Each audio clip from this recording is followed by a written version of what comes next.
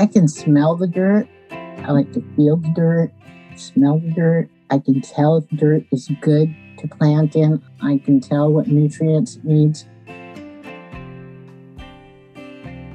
From the UCLA Labor Center, this is Rework. I'm Saba Waheed. And I'm Veena Hampapur. Today's episode might sound a little different.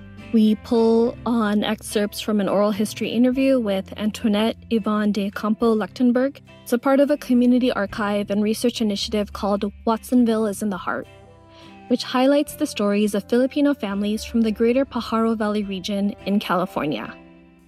Antoinette paints a picture for us of growing up in a rural farming community in the 1960s and 70s. Watsonville is in the Heart originated with community organizer and Tobera Project founder Roy Recio. And the team now included UC Santa Cruz faculty and students, including Christina Plank. Christina co-directs the project's digital archive and is curating an exhibit at the Santa Cruz Museum of Art and History that will open in 2024. Christina joins Saba and I today to shed some light on the broader context of Antoinette's story. We asked Christina, why Watsonville? Why the Pajaro Valley? Watsonville is located about an hour and a half south of San Francisco, near Monterey County. It's a primarily farming community that really erupted during the 1920s and 1930s when agriculture started to flourish in the area. The Filipino community also came in the 1920s to work as primarily agricultural workers for very cheap. Manong is an Ilocano and Tagalog word that means older brother. But academics and community organizers have adopted that term to refer to the first generation of Filipino migrants that came to the United States in the 1920s and 1930s. A lot of them were young men who were eager to work and had these ideas of what America was like from their U.S. colonizers. And when they came here, they realized that the visions of the U.S. were very different than their experiences. They came into the United States at a time where Jim Crow laws were rampant. There was extreme poverty because of the Dust Bowl. And so they were competing against all of these factors, just as the U.S. marked the Philippines as one of its colonies. Antoinette's father, Skippy, was a part of the Manong generation. It's kind of hard to be first generation.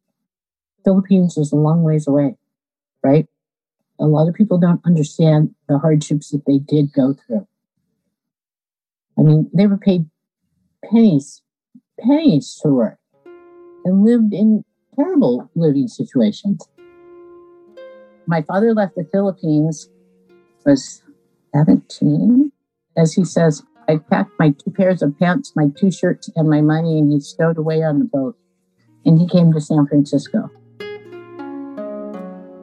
So Filipino migrants that came in the 1920s and 1930s worked up and down the Pacific Seaboard in California, Oregon, and Seattle, following the seasonal crops. During the time of Japanese incarceration during World War II, many other Asian ethnic groups were perceived to be also Japanese and were also wrongfully incarcerated. Antoinette believes that somebody thought that her father, Skippy, was Japanese, and so he was sent into the incarceration camp. My father didn't have his papers, and he was in an internment camp. And he lost everything at that time. He didn't really talk a lot about that time. So I have a lot of holes about where he went. But in the late part of his life, he told us stories about being there. And he was treated a little bit better because whoever was in charge realized he really wasn't Japanese. After Skippy got out, he eventually ended up in the Pajaro Valley. A really important thing that my father did for other Filipinos was to help them get their visas. He came here with no papers. And where did that land him? In an internment camp. So he helped people get their paperwork straight. Skippy was a very industrious man. In addition to being a foreman in various ranches, including the Cressetti Ranch, he also owned his own land and farm. Before World War II, Filipinos were largely barred from owning land under alien land laws in California. And then after the war, Filipinos were legally able to own land, but it was still pretty rare due to discriminatory practices. And Antoinette's father found a way through his sister-in-law, May. My Aunt May Wasser was a white woman that could own property. So that partnership with her owning the major part of the property, and my father's name was on the deed of the Rosser Lasso de Ocampo Ranch. In various times, Filipino, Mexican, and Japanese laborers decided to band together and form unions and to strike against farmers. And so when the striking happened, there was moments of unrest. And as a foreman and labor contractor, Skippy had a really difficult relationship to this, because not only did he sympathize with the other Filipino laborers that he was working with, but as somebody who was in charge of labor and who, was really close with white farm owners, he felt indebted to those communities. I remember the cars of people, the flags, and curtains drawn in the house. All the shades were pulled down. We had to stay away from the windows. The shades were pulled down. My dad carried his big bolo knife in the truck.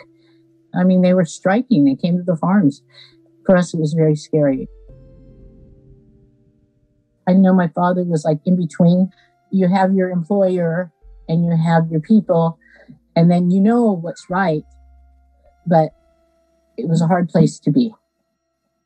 I know in the end, my father's heart was with his people. He did go back to the Philippines, too. He would be storing up coffee and whatever foods to take back or necessities in the Philippines because our family there were very poor. And he also would arrange marriages. He'd make that trip to the Philippines every couple of years, take some rancher with him, find a wife.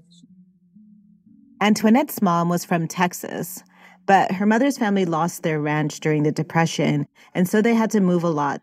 They went from Michigan to Washington to California. My mother was working for my uncle in the green bean fields. That's where my father met my mother. She was a lot younger than my father. My father was, I think he was like 48 when I was born.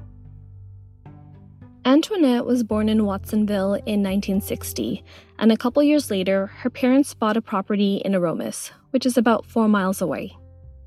When I grew up in Aromas, there was a population of 408 people. There were 2 stores, a gas station.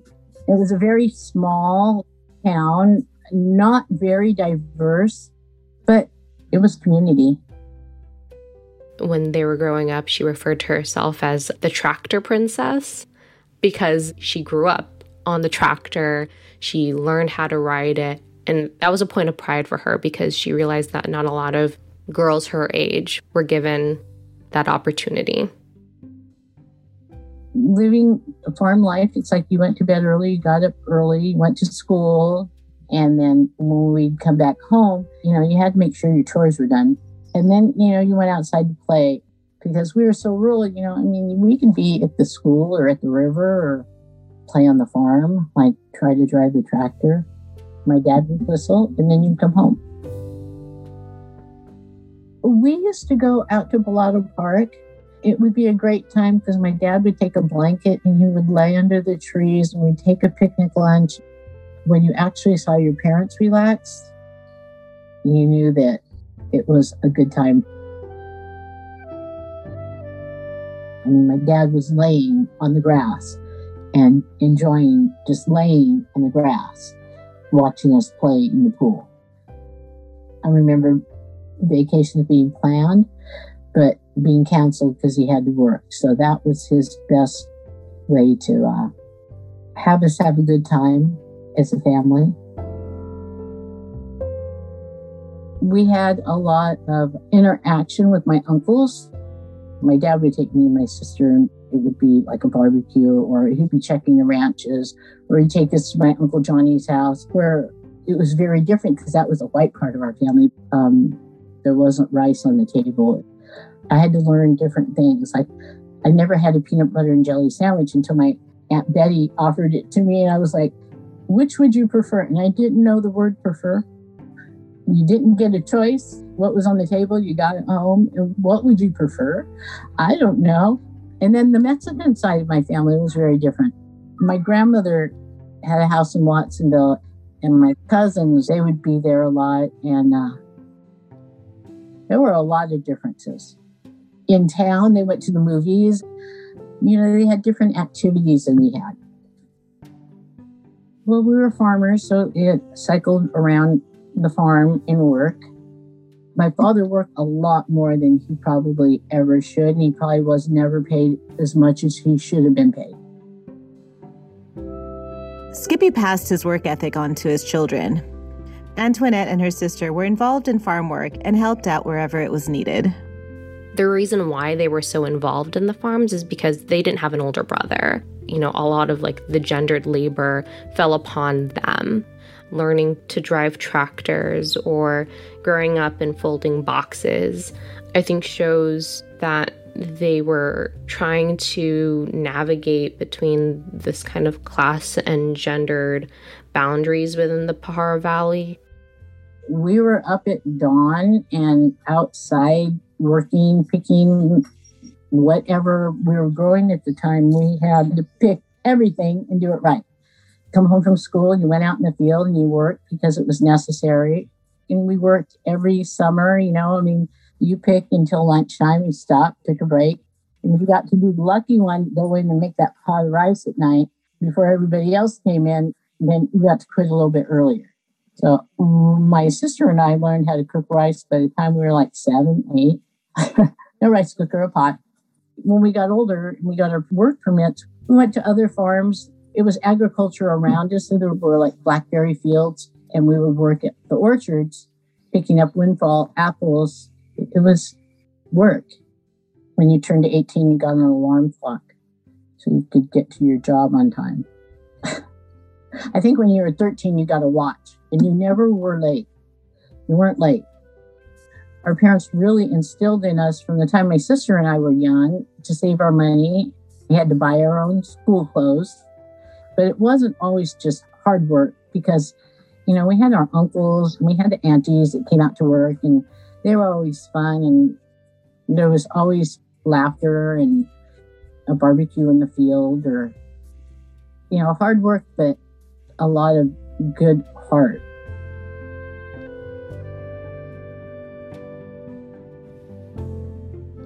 In high school, Antoinette's life took an unexpected turn. Life was a little bit disjointed at that time. I ended up being a teenage mom. There was a lot of shame in our family.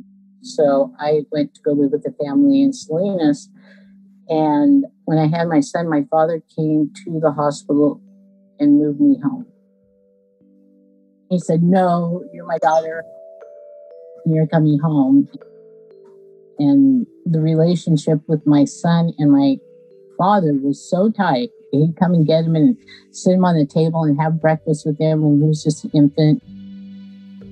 My father basically kind of raised him. They are so much alike. Raising him was the easy part. Going to school and going to work was the hard part.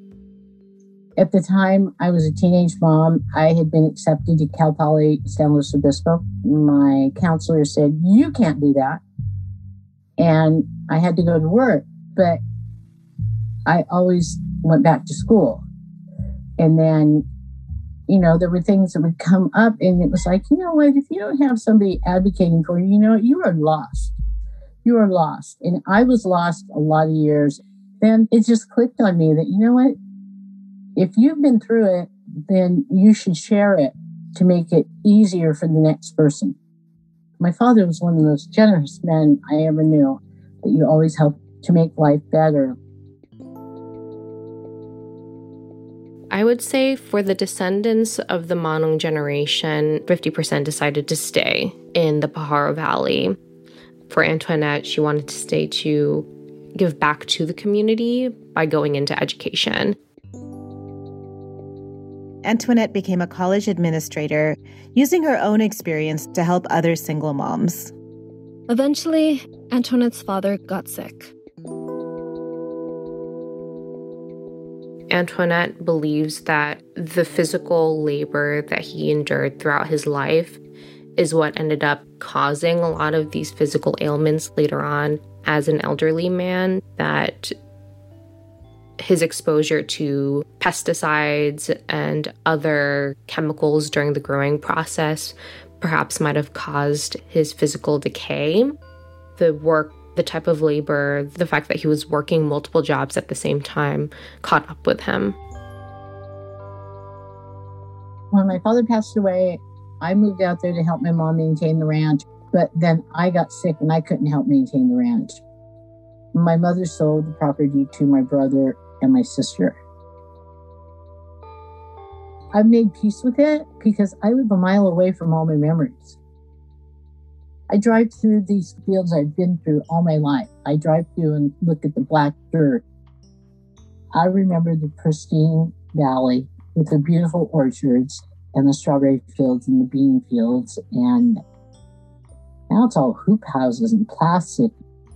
I know that it's good for the farmers, but I also know that through the pesticides and this transition, a lot of us got sick.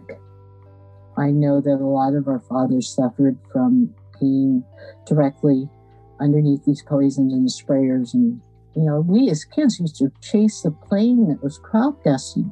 My sister and I had a bedroom on the other side of the wall of the storage room that held poison. But, you can't hold that against your parents because they didn't know. My father used food as medicine, though. He knew if he didn't feel good that he needed to eat more broccoli or he needed to eat fish. My father took care of us when we were sick. So it was always fresh fruits, vegetables, so much to the point where I kind of hated them after a while. But he would know that they would make you feel better. It just was something ingrained in him. It was something that I started studying it more. Back to Eden was a book that I kept really close to me after my father's heart attacks because he knew he needed a heart tonic. And he kept telling me about these berries. And I finally looked it up and it was hawthorn berries. And I ended up making him hawthorn berry tea, which was a heart tonifier. And then he would tell me about other things. So I would go to the herb room and pick them up. And it really started my passion for learning herbs and plants as medicine. Yeah, I've kept that pretty close to me throughout the rest of my life. I'll tell you a little story. My father used to put the marijuana in the alcohol for his rheumatism, and he would actually make it for some of the judges in Santa Cruz County and really important people. This green stinky ointment.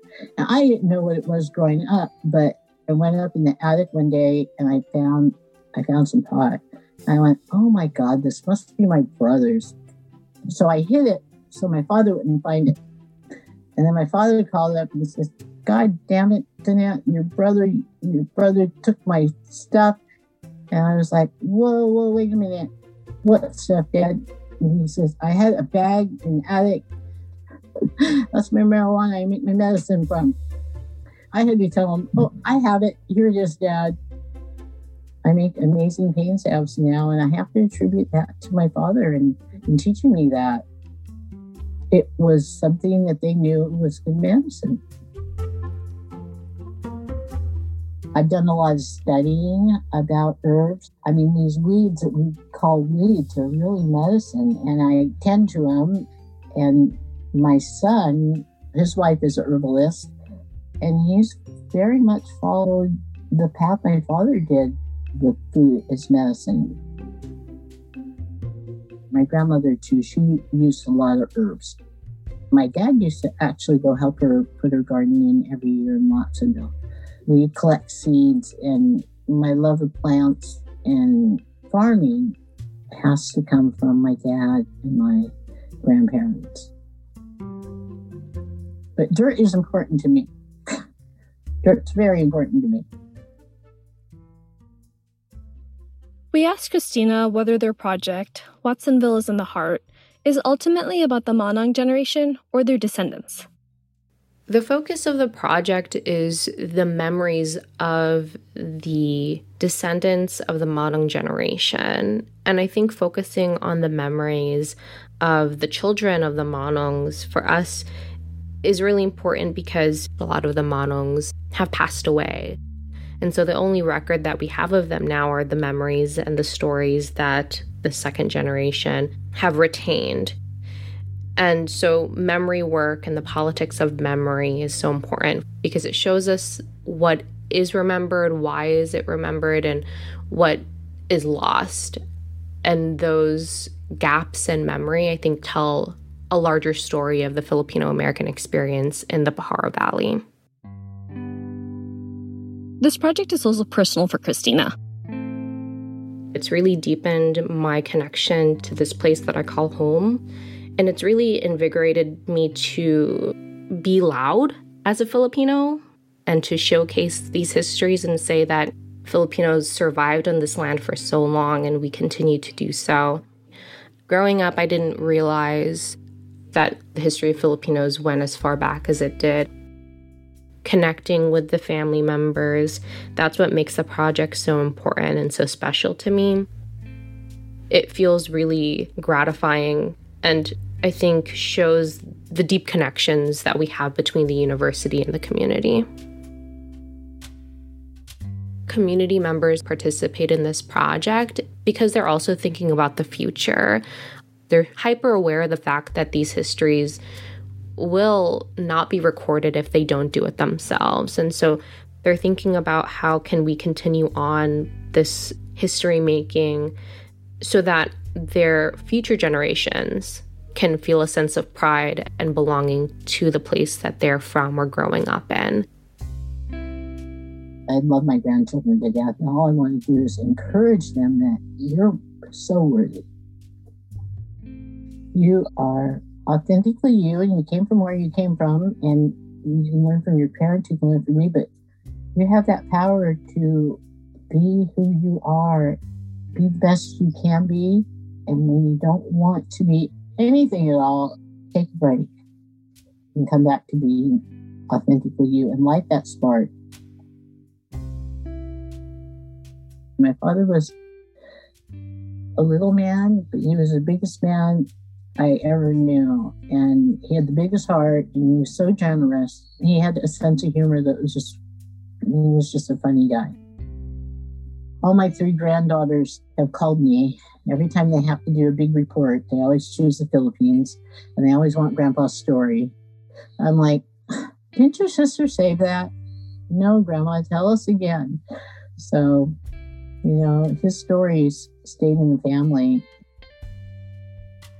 I just really cherished the love that my father had for his family and for taking care of other people around him. I mean, if there was something to share, there was something to share. It was always that way. You didn't go to another home without something to share. If there was an abundance, you shared it. And I try to live my life that way still. And it's really sad that, my uncles have passed, and I shed a lot of tears on the way home, just remembering they were really good people.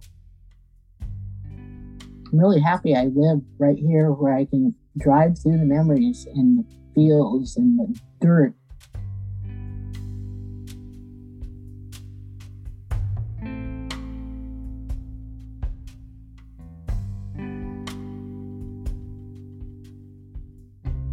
What her interview really made me think about is how we connect to our origins or our roots or where we came from. And in her interview, this is multi-layered. You see this beautiful connection she had with her father and the ties between the generations. She talks about knowledge that gets passed down. And then you also see her connection to the actual land she grew up on, like the dirt itself. And then when I was thinking about this, it's almost like there's another layer to this in choosing to record an oral history interview. Her past and her heritage and her family's story, the roots of that are in this oral history recording now for future generations to see. It made me just think about the different ways that we connect to where we came from and the ways that we feel it and preserve it. Hearing the story of a previous generation from the next generation, the image of dirt really resonated for me. It made me think of what is home and what is my land? And especially because you get into things like who can own land and who can be on the land and who harvests the land and how land is passed down. And, working with an oral history this time and really getting to see Antoinette's story, Skippy's story, but then a whole story of a bigger community, whether it's regional, like the Pajaro Valley, as well as the Manang community. What I really felt in this story was both how stories are passed down and then also how traditions are passed down.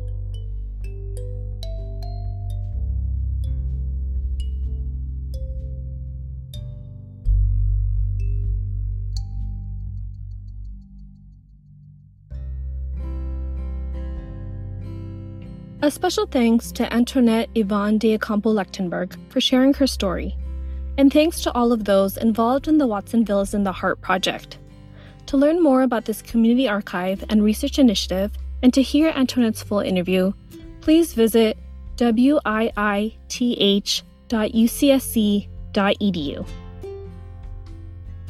You're listening to Rework, which is a production of the UCLA Labor Center. This episode was produced in collaboration with the UC Santa Cruz team, Christina Eisen-Plank, Malaya Simon Reynolds, Olivia Sawi, Kathleen Gutierrez, Steve McKay, and Leslie Ayala, Veena Hampapur, and Seba Wahid at the UCLA Labor Center. Original interview by Olivia Sawi. Sound design and editing by Veena Hampapur. Mixing by Aaron Dalton. Until next time, rethink, rework.